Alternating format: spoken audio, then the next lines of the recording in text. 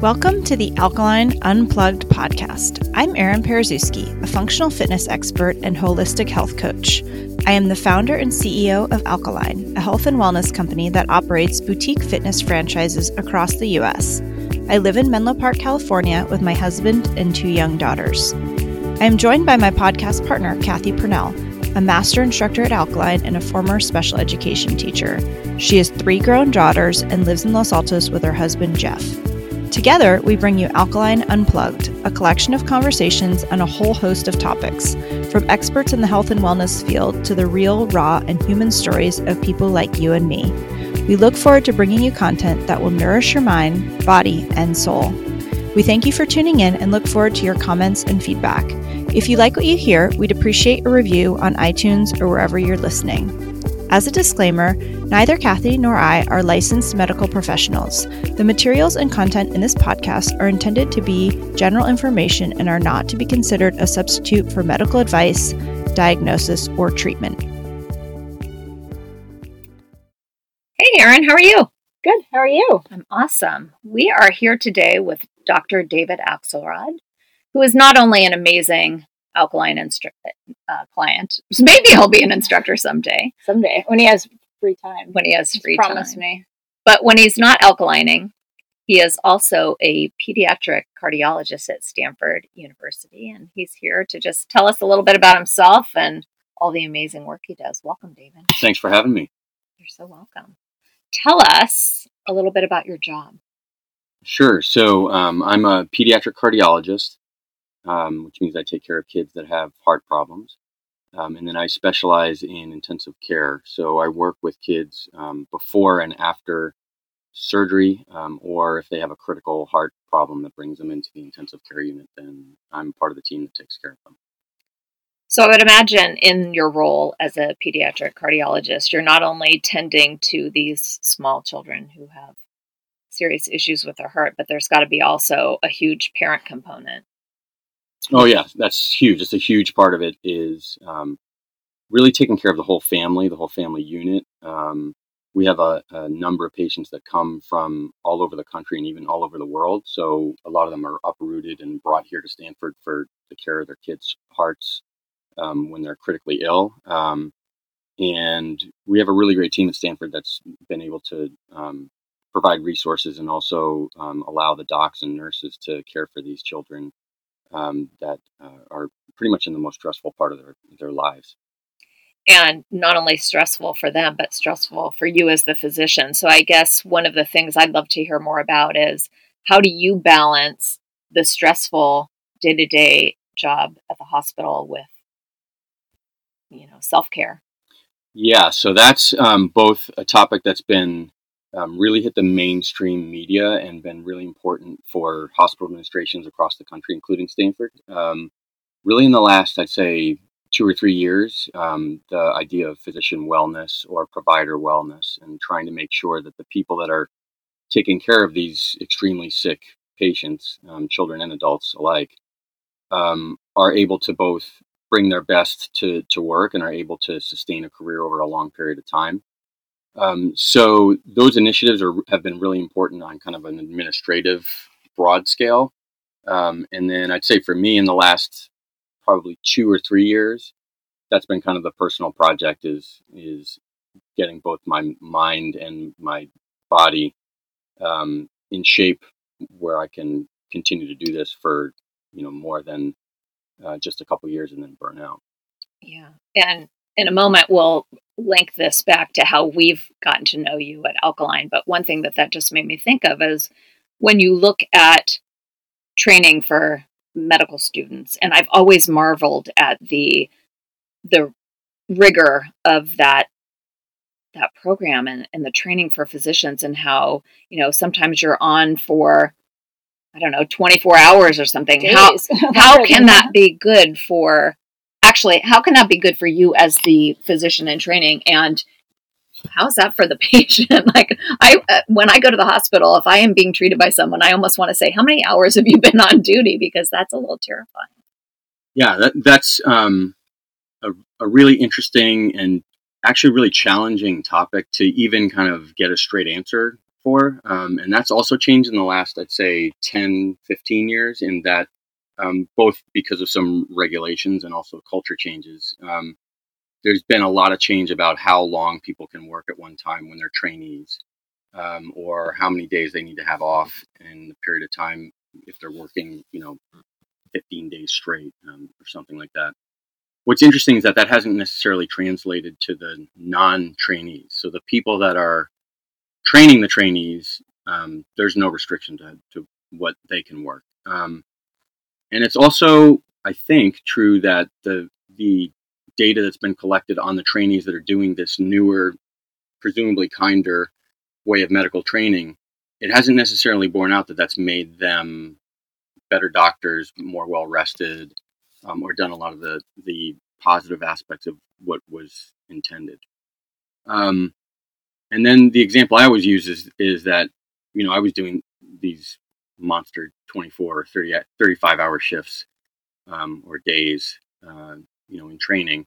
And they were really, really hard. When I was in my 20s, it was hard, but I could kind of do whatever I wanted the next day. And then in my 30s, I needed to have like a little bit of a nap, and I could do whatever I wanted, usually. And now I'm in my 40s, and it wrecks the next day, and sometimes the day after. So it's been kind of a progressively more challenging to recover.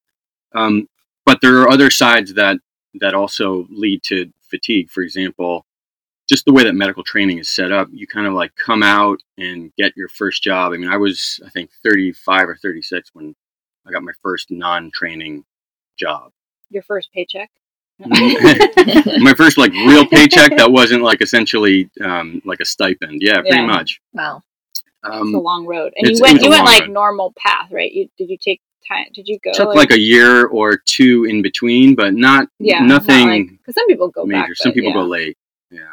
No, I went right out of college to medical school, and then just because of what I do, it's super, super specialized. So it took a fair amount of training to get there. But one thing I hadn't necessarily thought of is that in that time period, I also had kids. And so, it is true that if you're up working all night in the hospital overnight, you can be exhausted. And there are times when you should not be doing, say, procedures, or even you can make mental miscalculations that can be important. And I think as a community, we've all kind of recognized that, and we are able to alert each other that, it's time to kind of take a break. What I had never thought of is that you can be exactly the same way the next day if you have a newborn, sometimes even worse. Yeah. There were times when we had, I have 3 kids. So when we had, one baby and 2 other kids at home, it was actually restful for me to be in the hospital overnight. I'm going to stay the night. I'm actually on call. I'm just going to. So that's a real challenge. And I think it does impact our longevity, which is really important both for the kind of the field and having people that have the experience of having done this for 20 years. It's also financially challenging for the people that are, hiring physicians. They don't want them to just work for, you don't want to hire a provider and have them work for 5 years and burn out. Right. So there are lots of reasons to make this better. Well, I guess I'm glad to hear that there is a movement to better support, I guess I would say, better support those in the medical field, and that encouragement of really finding that balanced life. So tell us what do you do to balance that very stressful job you have? Yeah, I think there's a few kind of key components that allow me to at least understand and kind of work on the stress that the job provides. So some of that is a few of my colleagues that I've become really close with and that do the same job that I do. And we will have either kind of formal, let's have lunch on Thursday and kind of talk about what's going on and how our life is just kind of crazy. And we do things that often are not, that we don't take a second thought about, but that are really unusual things at jobs. Some of them are, happy and incredible, getting kids through incredible surgeries or challenges with their heart, and others of them are really sad and things that are really hard to work families through. So that's been one part of it. I think the mental health aspect and, working in therapy and being able to like talk to somebody and just kind of dump anything that happens at my work on someone else and say like, this is what's going on. This is why, I felt not great over the last couple of weeks at work. And then the third part, which has really been, since I met you, Aaron, over the last couple of years, has been really kind of like trying to work on getting my body in shape and, I guess aligned would be the word to use here today. And it's a also, great word. I like that word. And also much more flexible, physically flexible. My muscles are much more flexible, and that has allowed me both, physically to be able to work a day or a night of 15 hours where I'm on my feet. That in the past was a real physical challenge, and that's gotten a lot better. And then I think also just the kind of the mental health aspect of exercise is pretty, ubiquitously known. Everybody knows that.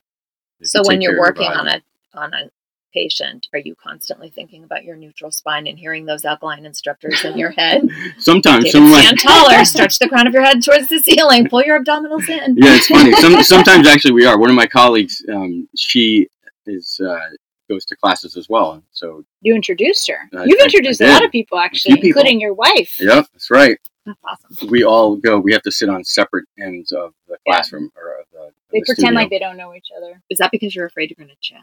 No, I think it's just because I think if we were both, in a really challenging pose and looked at each other, we'd just bust out and laughing. Yeah, there are times where we've been at work and we're kind of, working on things, and then we'll kind of like, straighten up, or I'll always be joking around and kind of just like grab the hand railing and do it, a chair. There you go. That's awesome. Functional living. Yeah, it gets some looks from other people that have no idea what we're doing, but it's been fun. Yeah. That's great. What was I going to ask you? So prior to us meeting, what did you do? Biking? Or what was did you do any form of, have you? I did, I bike to work. It's like 1.5 miles, so you don't really break a sweat. So I would say that I was active, but not doing anything formal to really strengthen and bear weight and improve flexibility. So when we met, you told me you have had chronic back pain since you were 16. Yeah, right? 16. So I was playing sports and had an injury to my lower back, and had, got x-rays and kind of spent like 6 months in a back brace as a 16-year-old kid. Wow. Which was kind of bad. And I have what's called spondylolisthesis, which is where one of the vertebrae is slipped forward. And so it's a little bit out of line. It's not that severe.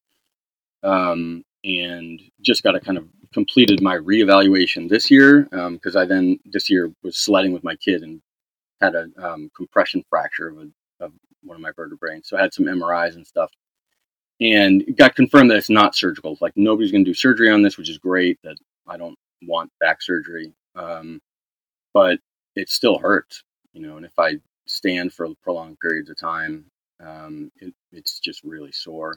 So what was your treatment recommendation for that? It was like, keep active, do core exercise, do physical therapy, and, you can do ibuprofen. And some mindset stuff, right? Yeah. And how to live with it versus, focus on either I can't do anything with this, or, or waiting for like the next surgery or the next drug or the something. It's like, okay, there's nothing, like, there's no surgery. There's no way to fix it. I got to learn how to cope with it. Right. And so that's kind of getting your head around the fact that it may not be realistic to expect that you're going to not have any discomfort or pain in your body, especially if you're over the age of, 25 or something. And being able to know, well, how do you manage that? How do you think about that? How do you, what's your relationship to the pain or the discomfort that you have? And knowing that it's neither permanent nor fixed in character, meaning that the pain can kind of change the way it feels or the way that you respond to it, and kind of being a little more open-minded to working with it, rather than saying, well, it hurts now, I want to fix, let's go, see what I can do to get it fixed. Some things are like that. And actually in my job, a lot of things are that way. So, we'll sometimes joke at work, like, you can't fix congenital heart defects with naturopathic therapy. My sister's a naturopath, but like, there's just nothing you can do. You need to have surgery. If there's a hole in your heart that's big enough and important enough, you need to have a surgery to close it. But not everything is that way. And so, in fact, most things I would bet, and the vast majority of what we spend our healthcare attention on is not that way. And so that's really what I've been working on over the last couple of years, I'd say. Talk about growth mindset. Yeah, exactly. And how has Alkalign and taking classes impacted your level of pain? Oh, it's been a huge improvement. I'd say that the first thing I noticed, my flexibility is so much improved compared to, when I first met you, Erin, about a year and a half ago, 2 years ago, maybe. Yeah. I can pretty easily, from standing up straight, could just go straight down and touch the floor with no discomfort and really no problem. Whereas I was pretty tight in hamstrings and hips and everything beforehand. I had never rolled anything as far as a muscle, and so. Do you roll your feet after you've been on your feet for hours and hours? Sometimes. Dave, remember your feet are your foundation. I know, that's right. I do need to do that. I should probably be doing that right now. It's more, I'll do back, hips, just because it feels great. Yeah, it feels so much better. There's so much load. Like when you're standing, there's so much load on the pelvis, like in that area too. Yeah. And the low back. Yeah, I think too, the rolling and the flexibility, and the reason why we focus on that so much is because it makes you more resilient. Like if you're stiff, right? If you're not moving, then your chances of throwing something out of alignment, injured, whatever, you're more like a teacup, Right. And it's interesting because I feel like many people have sort of a fixed mindset around flexibility. We'll have clients come in and say, I'm just not flexible. Like that is forever and evermore. I'm never going to be flexible. And as we know, flexibility and mobility changes depending on what we do, Absolutely. Yeah. It didn't take very long for me at all to notice that it had really changed the flexibility in my body, for sure. That I kind of toned my whole core midsection area pretty quickly. I'd say within a couple of months. And that was also around the time when I kind of got addicted to the classes. So I was coming, as much as I could, it felt essentially like physical therapy, but rather than going to a physical therapist, and which has a little bit more of a feeling of people that are unhealthy or rehabbing surgeries rather than preventative. Yeah. And plus, much more on usually the acute, exactly. Yeah. Where it's where do you go after physical therapy? Right. Right. And you don't want to go back to the thing that injured you. But most people probably do. Yes. Right. And then they wonder why they're back in physical therapy again without changing. I know. It's the definition of insanity is doing the same thing over and over and expecting different results. If you keep going back, and that happens all the time. It's it happens. It happens a lot at Alkalign where someone will have an acute thing. They can't do whatever else it is they wanted to do. They'll come to us for a period of time, feel great, and they're like, great, I'm rehabbed. I'm going to go back to my, marathon runner or whatever. And it's instead of embracing the holistic approach, which is hey, come here a couple times a week and go running a couple times a week. They just completely turn off and then it might not be immediate, but pretty soon thereafter you start, I think you kind of take for granted when you are in, when you're alkaline, when you're alkaline shape, how great you feel. And then you go on vacation or you get busy at work or whatever it is, life happens and you pick up a new hobby, because the fitness industry is very much, it's very fad based, and there's always something new trying to pull you away. Try this, all the marketing is around the flash and the fad and trying to lure you into doing something else. So people bounce around from one thing to the other. But one thing I've noticed with Alkalign is a lot of people, I won't say everybody, but most people come back. they end up getting injured somewhere else. And they're like, oh, I forgot what it was like to live without pain. That was pretty nice. Let me go back to that. I mean, I notice it just if I'm, not that I go away for long periods of time, but even if I'm gone for like 4 days, I start stiffening up and I don't quite feel, and my mood is I can definitely feel that. Yeah, the connection between exercise and your mental health is massive. And I think, I think it's shifting. And like you said, at the hospital, they're making more of an effort to acknowledge that and to support that. But I think we still have room to grow on in that area. Just that whole mindset. So often we have clients who feel horribly guilty about spending that 1 hour on themselves.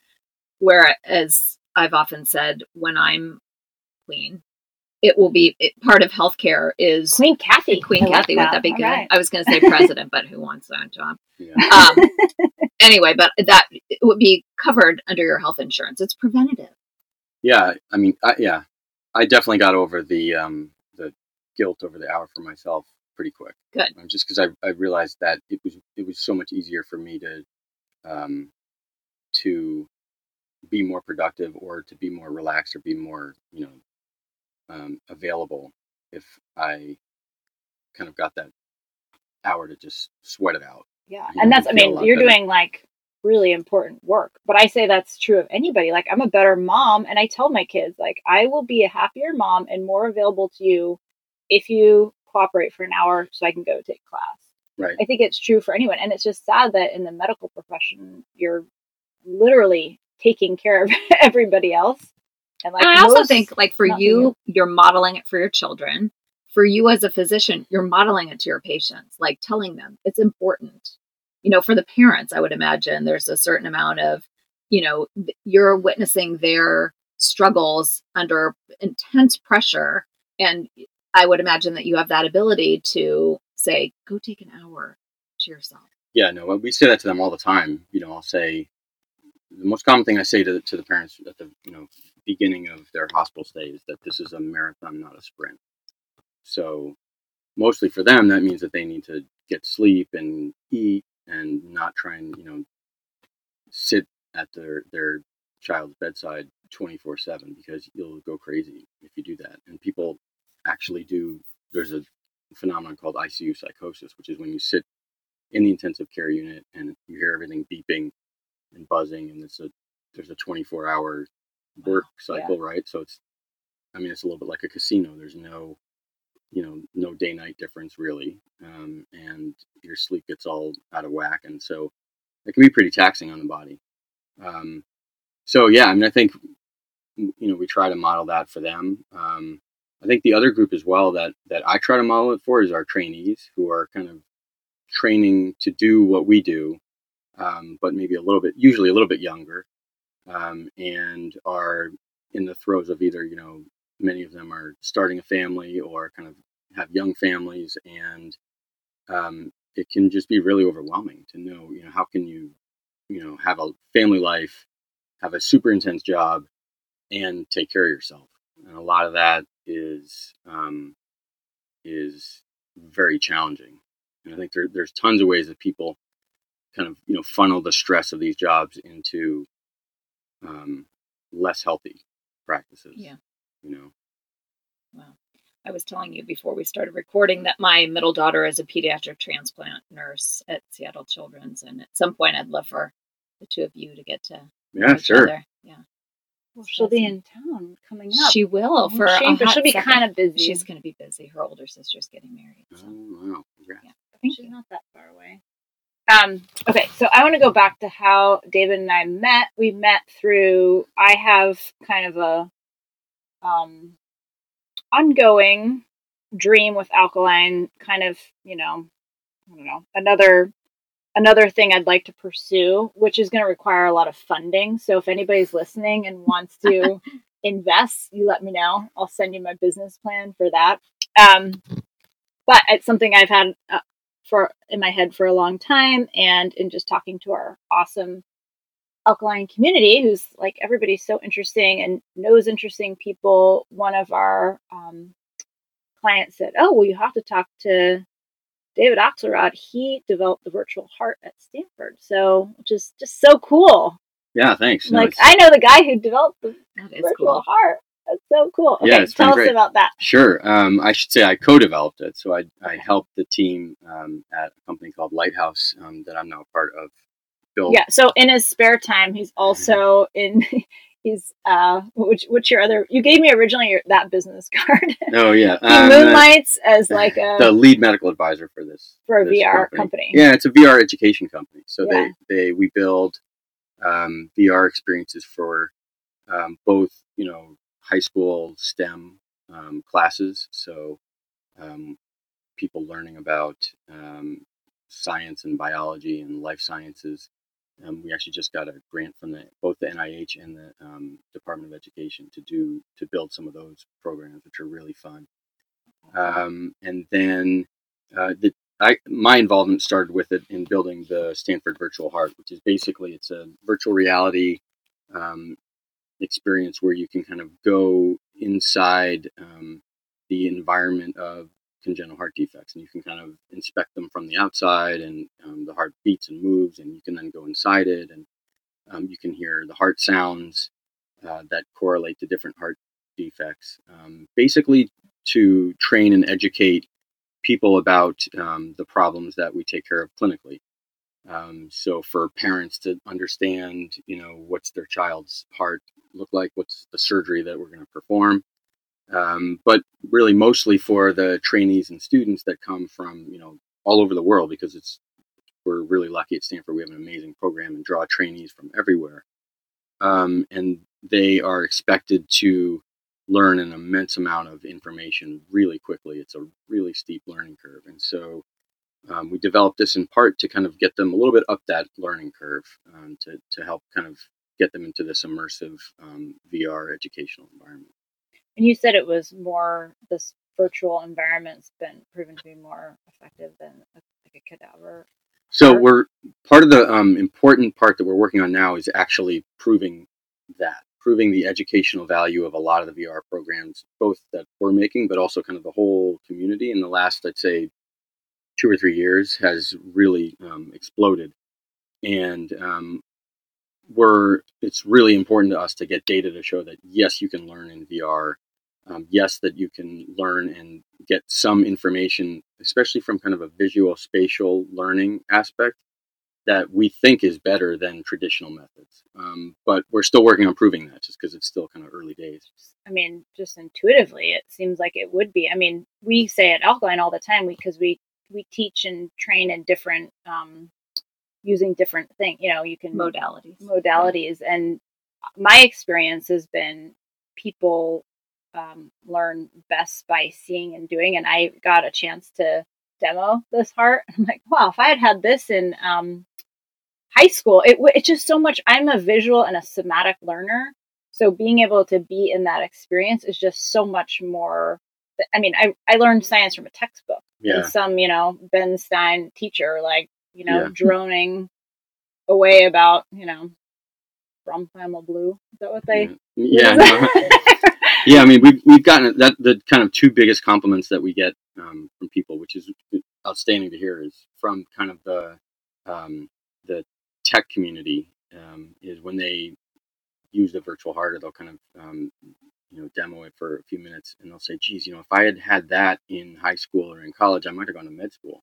Yeah, that's which is really cool. And then the medical community, most people say, I really wish I'd had that when I was in med school, because it makes it so much clearer.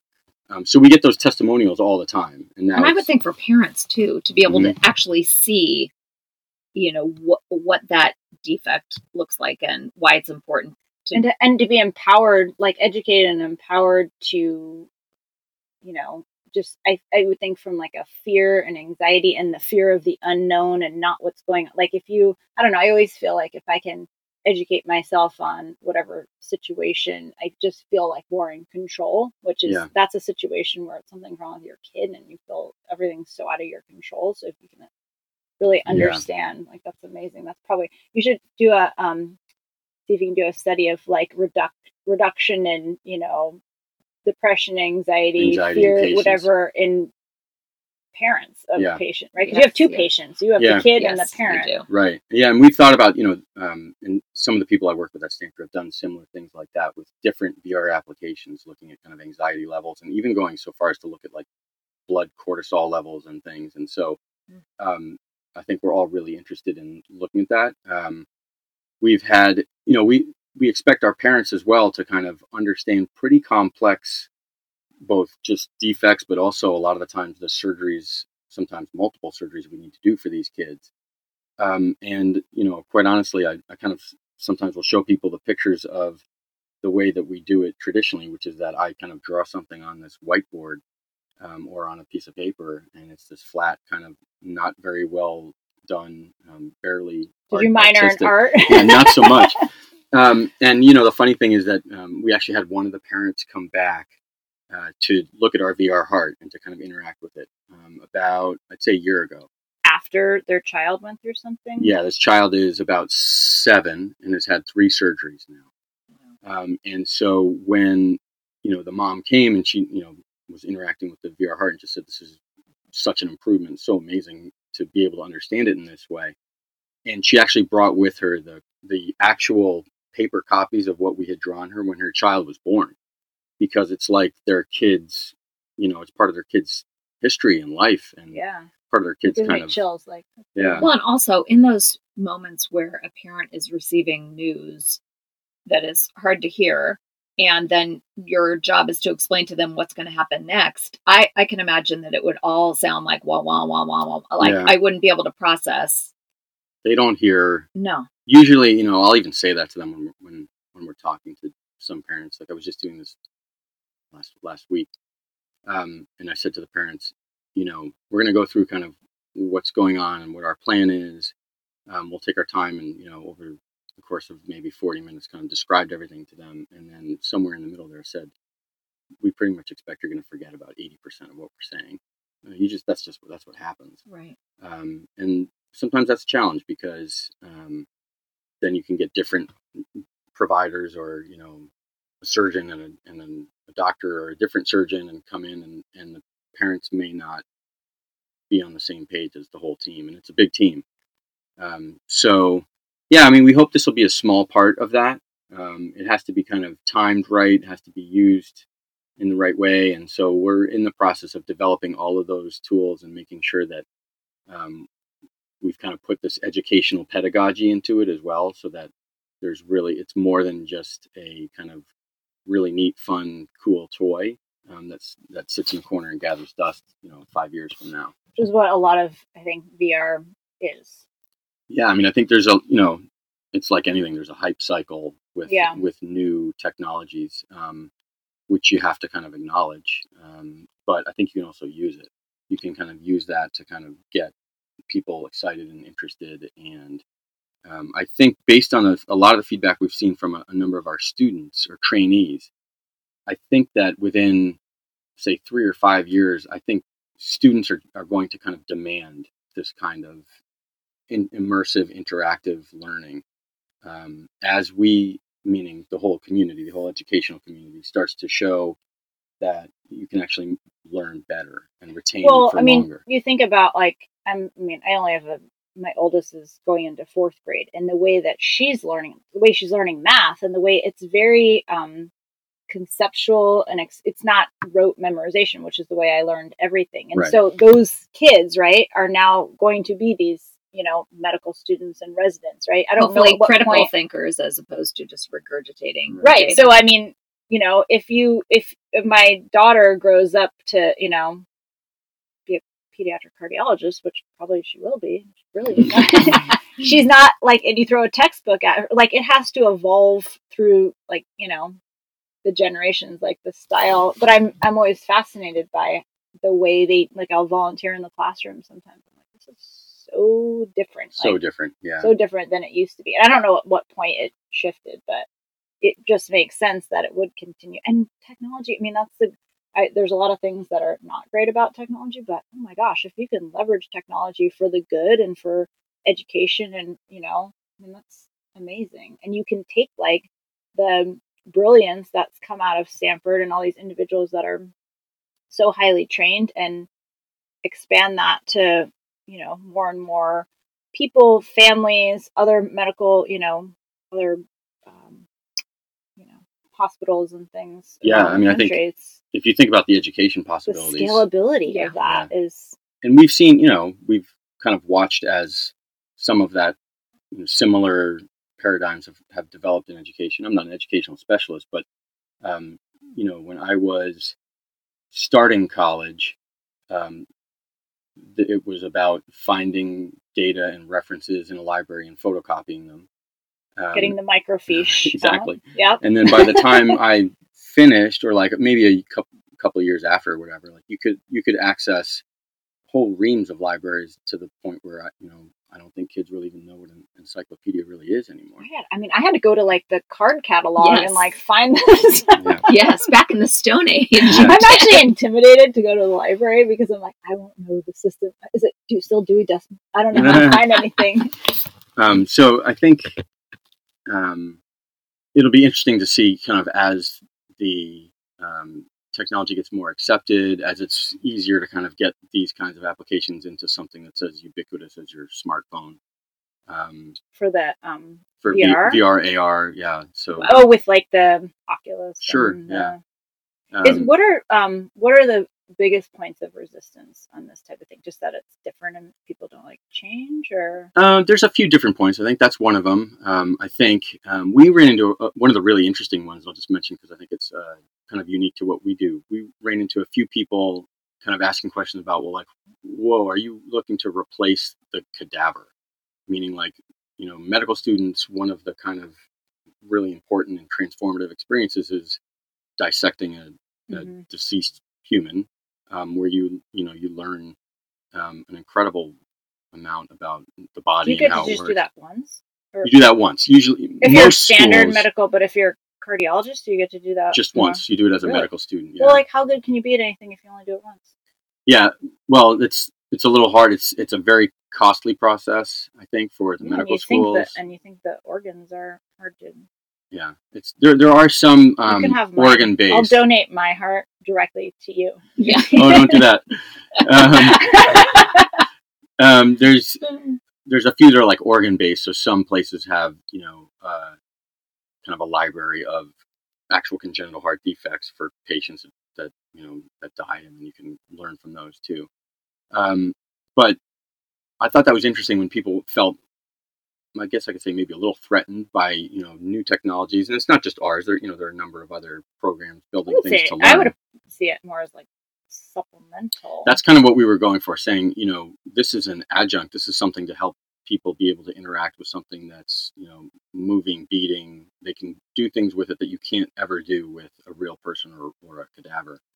And I think in part why that's important is because the cadaver experience, like I said, is this transformation that students go through. You kind of start out as a civilian or like a normal person, right? You kind of go into the first anatomy class, and by the time you finish that, after 8 or 10 or 12 weeks, you kind of come out and I think a lot of people feel different. Like, most people don't get to do that, to kind of look at a human being that way. And there must be a quick switch from this was a human to this is an organ that we need to understand better because the thought of me looking at a cadaver, it's really interesting. Yeah, I mean, there's a lot that goes into kind of the process of making sure you're respectful to the person's body. And then I remember in medical school we had there was like a ceremony, a vigil at the end of it with all the families of the deceased people of the body that were at the. They donate the body to science, and then they get invited to the.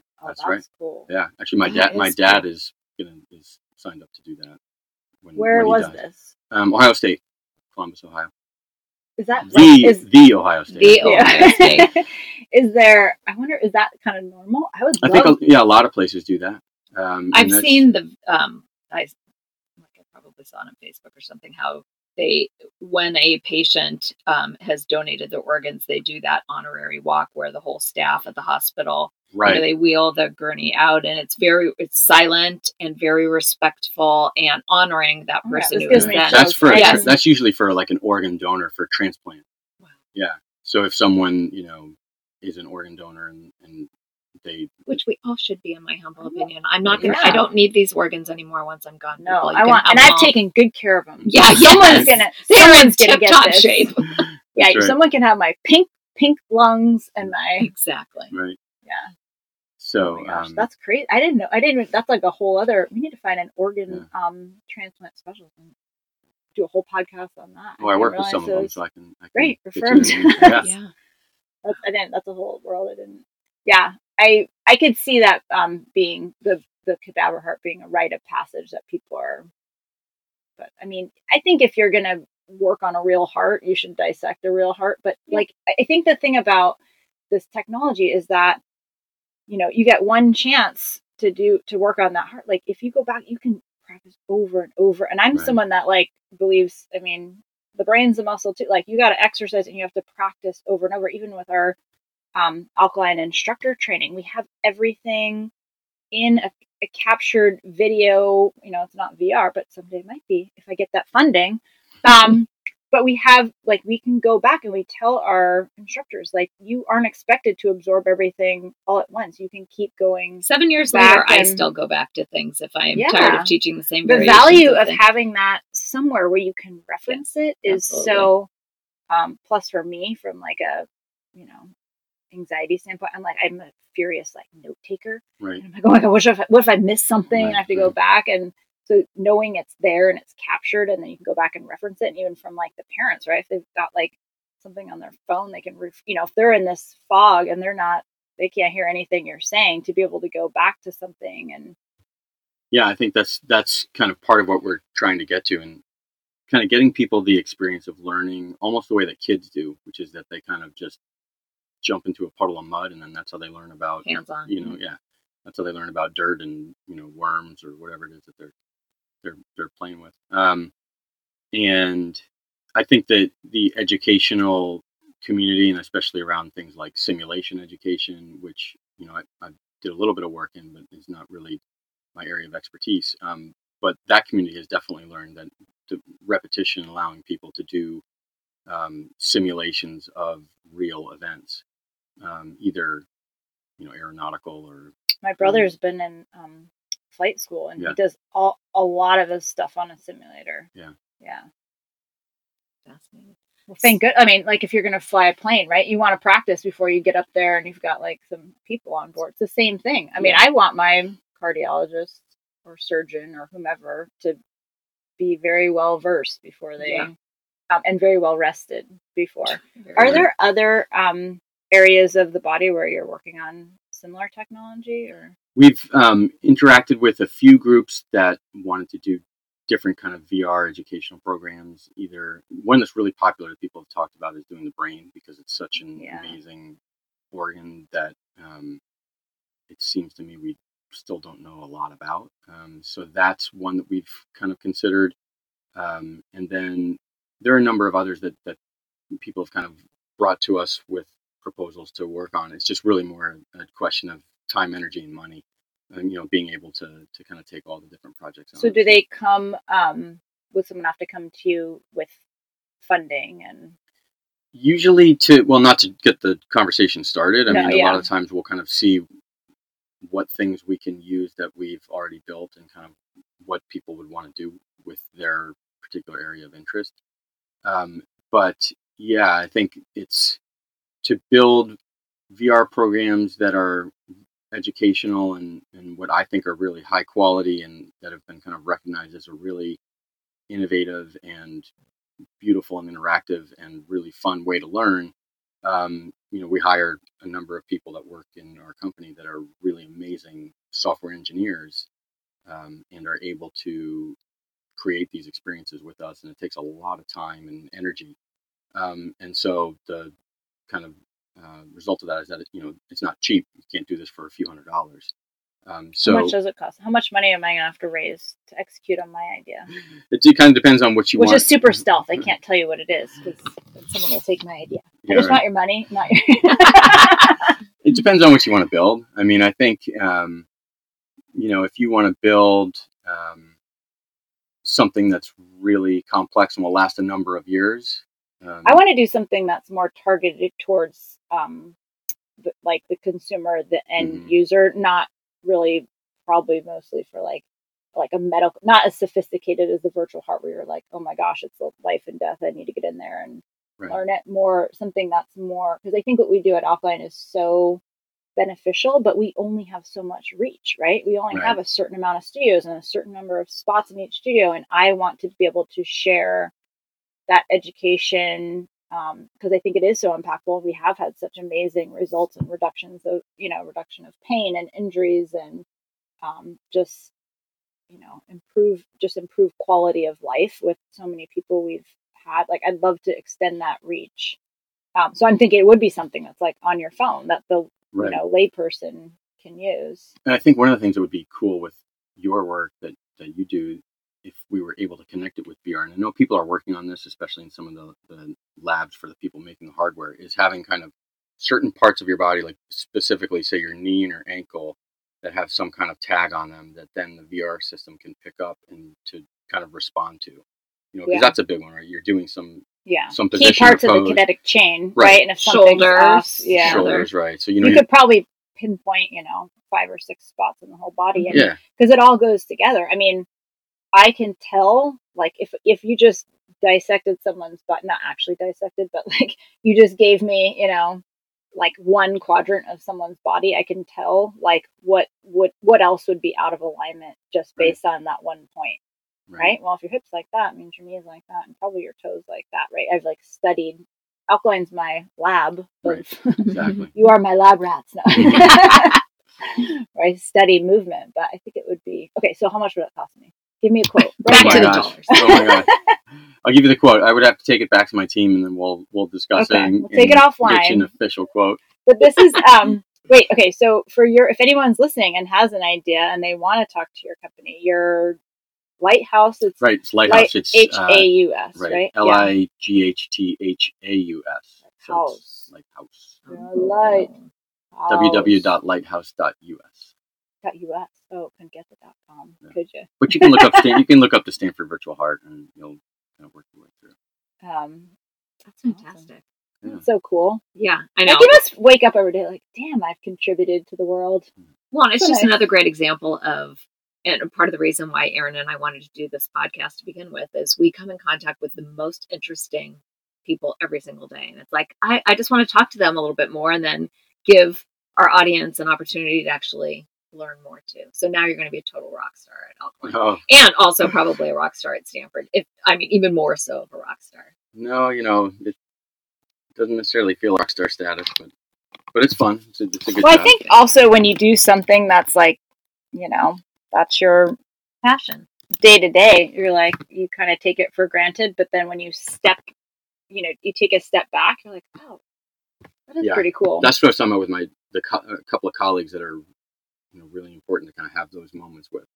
Like, hey, we just went through this week. And if you kind of look objectively, or you try to look objectively at what just happened, what we just did, like this is really exciting and challenging and unusual. Well, you're really giving parents hope who, left untreated, the outcome would probably not be so great. For a lot of them, Yeah, and doing things that they can't do in most places in the, country, much less the world. Feel free to adopt our, we have a family gratitude practice, which we're going to start incorporating more in other parts of Alkalign, which is every night at the dinner table, we do our highs and lows, like what went well. You can do it for the day or the week, or we do it daily. What we're grateful for and what we're most looking forward to. But I think it's a good way in any situation, whether it's like, like it's funny because I can have like a rough day or something, and then you're like, is that even a low? Like, it just puts everything in perspective, right? Yeah, we have friends who call it the rose and thorn. Yeah. So my sister and her brother-in-law, they do roses and thorns, and then instead of what they're looking forward to, they do buds. Like Richard Bud. Oh, yeah. We tried to, we blended the two this past weekend, and my kids were like, rose and a thorn. They couldn't, I was like, it's the same, just highs and lows, same. They couldn't quite like translate but yeah, it is like, it's so simple, but just being able to like talk about it and taking that time to acknowledge like, wow, I'm really stressed. And then having that community of people who understand, what you're going through. Like, I mean, it's great for, like, we have a community of instructors, we have a community of clients, I have a community of other entrepreneurs. We get together, and because sometimes you feel like you're all alone. You're the only one that's experiencing, stress or depression, and you look at other people and you're like, and then you actually break it down. And I mean, my colleague that I work with really closely will do an alkaline class, and then we'll go get coffee next door and then sit and kind of like talk for an hour about it. Yeah. I mean, that's fun. So, I mean, I think it's pretty important. I mean, I think obviously exercise and eating right and taking care of your physical body is important, but even when we do our Nourish program, which is kind of like our holistic health coaching program, we have 5 pillars. They're eat, move, sleep, hydrate, and connect is the 5th pillar, because that's the thing. If you're not connecting with people, you're disconnected. That happens a lot too, I think, in like disease states, right. Or people retreat and they lean out instead of leaning in. But that connection is so undervalued and so important. So having that like colleague connection, family connection, it's really important. Do you your wife is a pediatric nurse practitioner. Right? Do you talk a lot of shop?